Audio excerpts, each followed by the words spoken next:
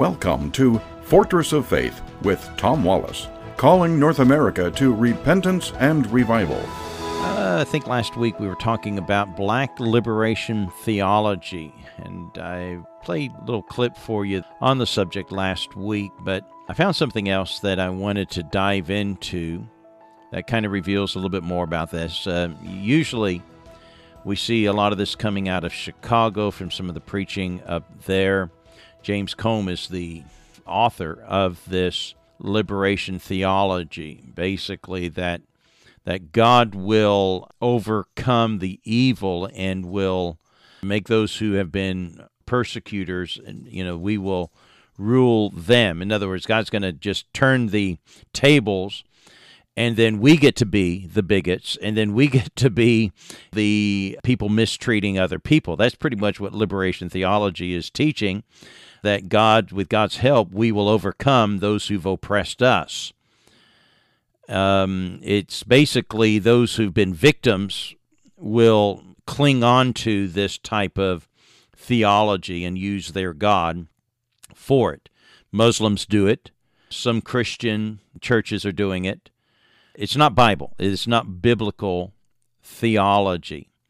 Well, there's black liberation theology. So those who are, the black communities here in America who are being taught that you're victims of mistreatment. And yeah, did that happen here in our nation? Absolutely. But it wasn't just black people who were slaves here in America. We got the Irish white men that was brought over here. We got the Chinese that was brought over here.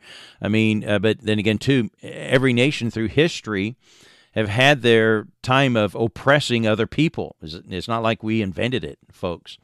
It's just part of sinful nature of man, and trying to use God as a tool to cling on to and overcome. That's exactly what black liberation theology has come.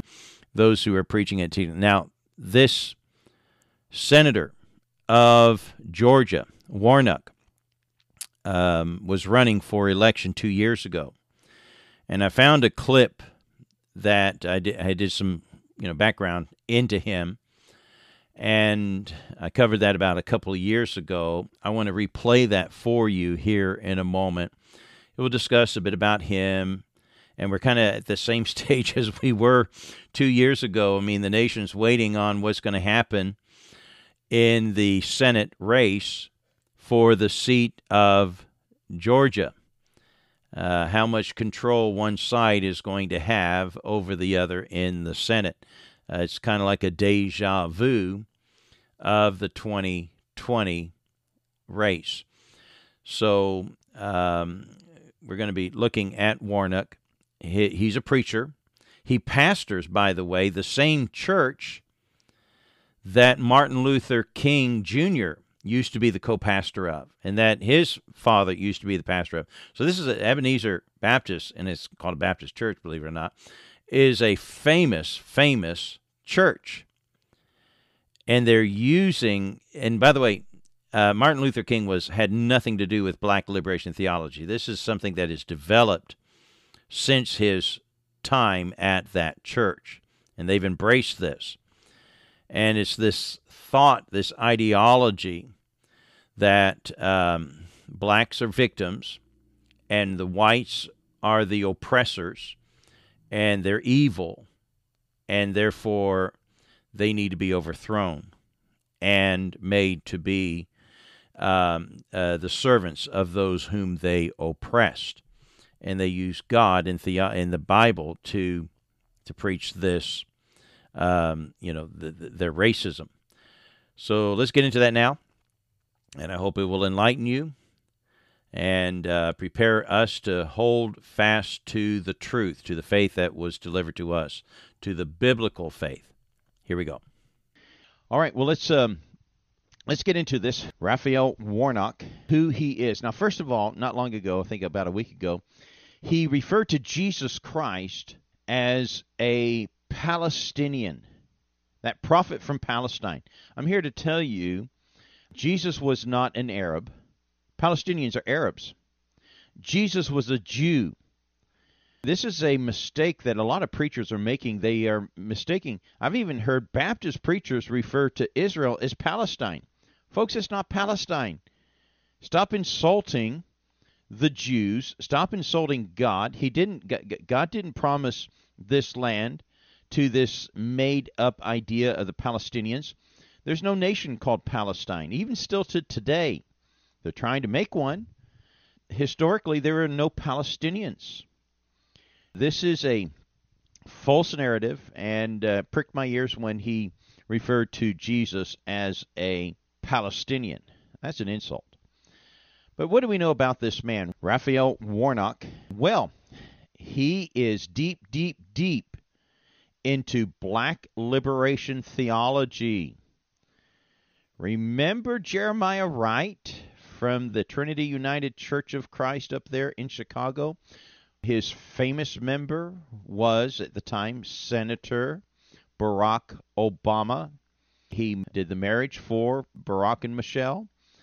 He is big on black liberation theology. There's another famous preacher in Chicago who's big on black liberation theology, Louis Farrakhan. Remember him with the Nation of Islam? You say, hold on a minute. How can a preacher be preaching the same thing that a Muslim is preaching? Well, I think we'll talk to you later this week about Chrislam, Christianity and Islam being merged together.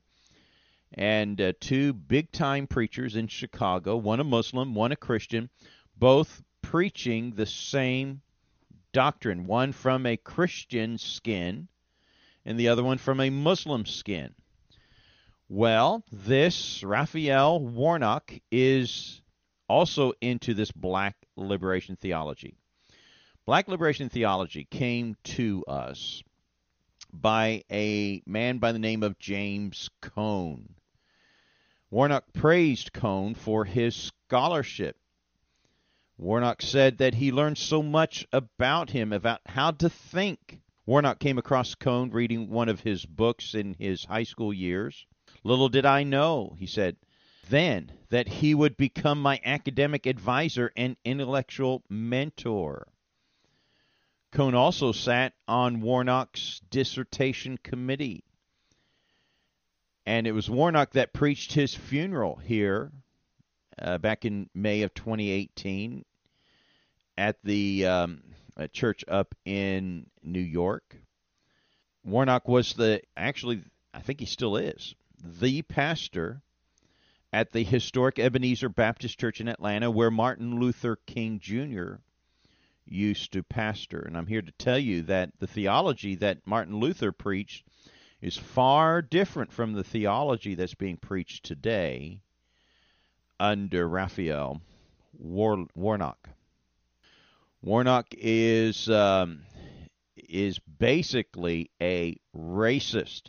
If you're in black liberation theology, and if you've been sitting under it, which Obama did under his pastor Jeremiah Wright for 20 years, let me tell you some of the teachings that comes out of black liberation theology. And keep in mind that Warnock, this guy running for Senate right now, he's been swimming in this pond for decades, okay? And they pretty much teach that the black man is the oppressed man. The white man is evil. He is the oppressor. And the black man is the victim. Just like Jesus Christ was oppressed and mistreated, he's gone on to say that Christ was a black man with big lips and kinky hair, I'm quoting James Cone, and all the features that are so detestable to white society. Christ is black because he is oppressed, Cone taught. And just like Jesus hung on a tree, you know, the idea of how the black man was hung and so on there. And so this fiction that has come out through this preaching. How it got started was after the death of Martin Luther King.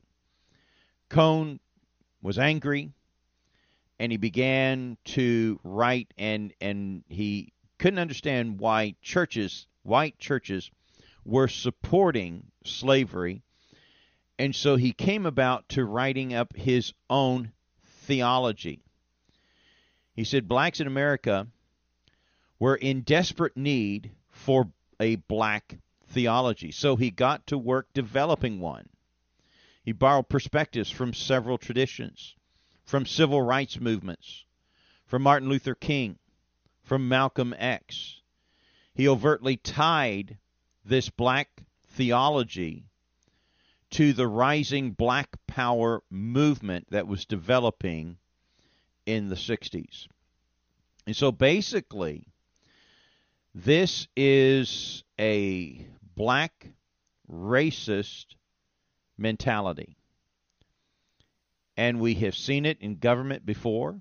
This is why when Obama came into the presidency, now he veiled, he disguised his racist views, but his policies revealed him. And I'm here to tell you that his vice president, who now will be probably sitting as our next president, and with other people in power with him over in Washington, D.C., we're going to see continued unrest, racial unrest. And the idea is that the white man is evil. He is the oppressor. And one day, with God's help or with Allah's help, depending on which side of the street you stand, either with Islam or with Christianity, God will overcome the oppressors, the white man, and will make them, get this, and will make them their servants. Now, this is exactly the teaching that is in Islam in Surah 9:29. Fight them until they submit, until they pay jizya with willing submission and feel themselves subdued. So you subjugate them, and then you live off their backs. They pay you jizya, protection tax. And so the idea is that the black will rise up and make the whites their slaves. That's exactly what black liberation theology is all about.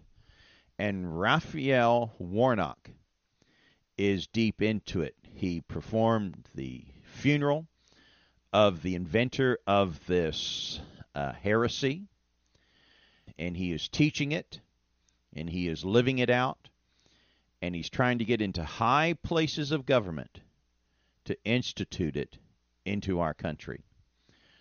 Well, you heard it first here at Fortress of Faith. We're going to have to close here today. Hope this has been enlightening and helpful so that we can, as Christians, hold fast to the faith that was delivered to us. The Bible tells us that we are to defend our faith and to keep from false teaching, mark them who are preaching false gospel.